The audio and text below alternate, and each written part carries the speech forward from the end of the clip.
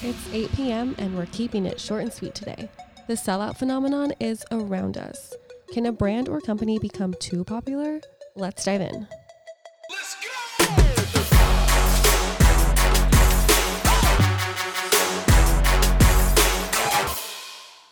Isn't it funny how our society is that when we like something so much, like Starbucks was a great local Seattle-based coffee shop, they brought it to everyone everywhere, and then we start to hate it. Like In-N-Out was LA's local burger chain. Now it's pretty much everywhere. Mm-hmm. And now people are like, oh, it's In-N-Out. It's a chain. But it wasn't a chain. It is a chain. It's a chain because it's so good and it was successful. It's a weird little phenomenon. Selling out. Yeah.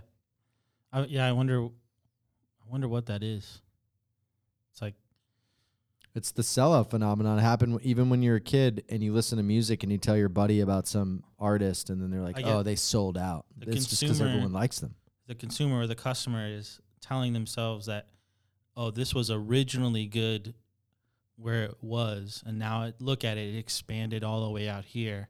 And is it really the same thing? Did they really bring the same thing over? Like, you're questioning it. Right, but these brands usually try very hard to bring the same thing over. It is the same thing. They know what they're doing. Yeah, they're bringing like the recipes. They bring the culture. That's what they do.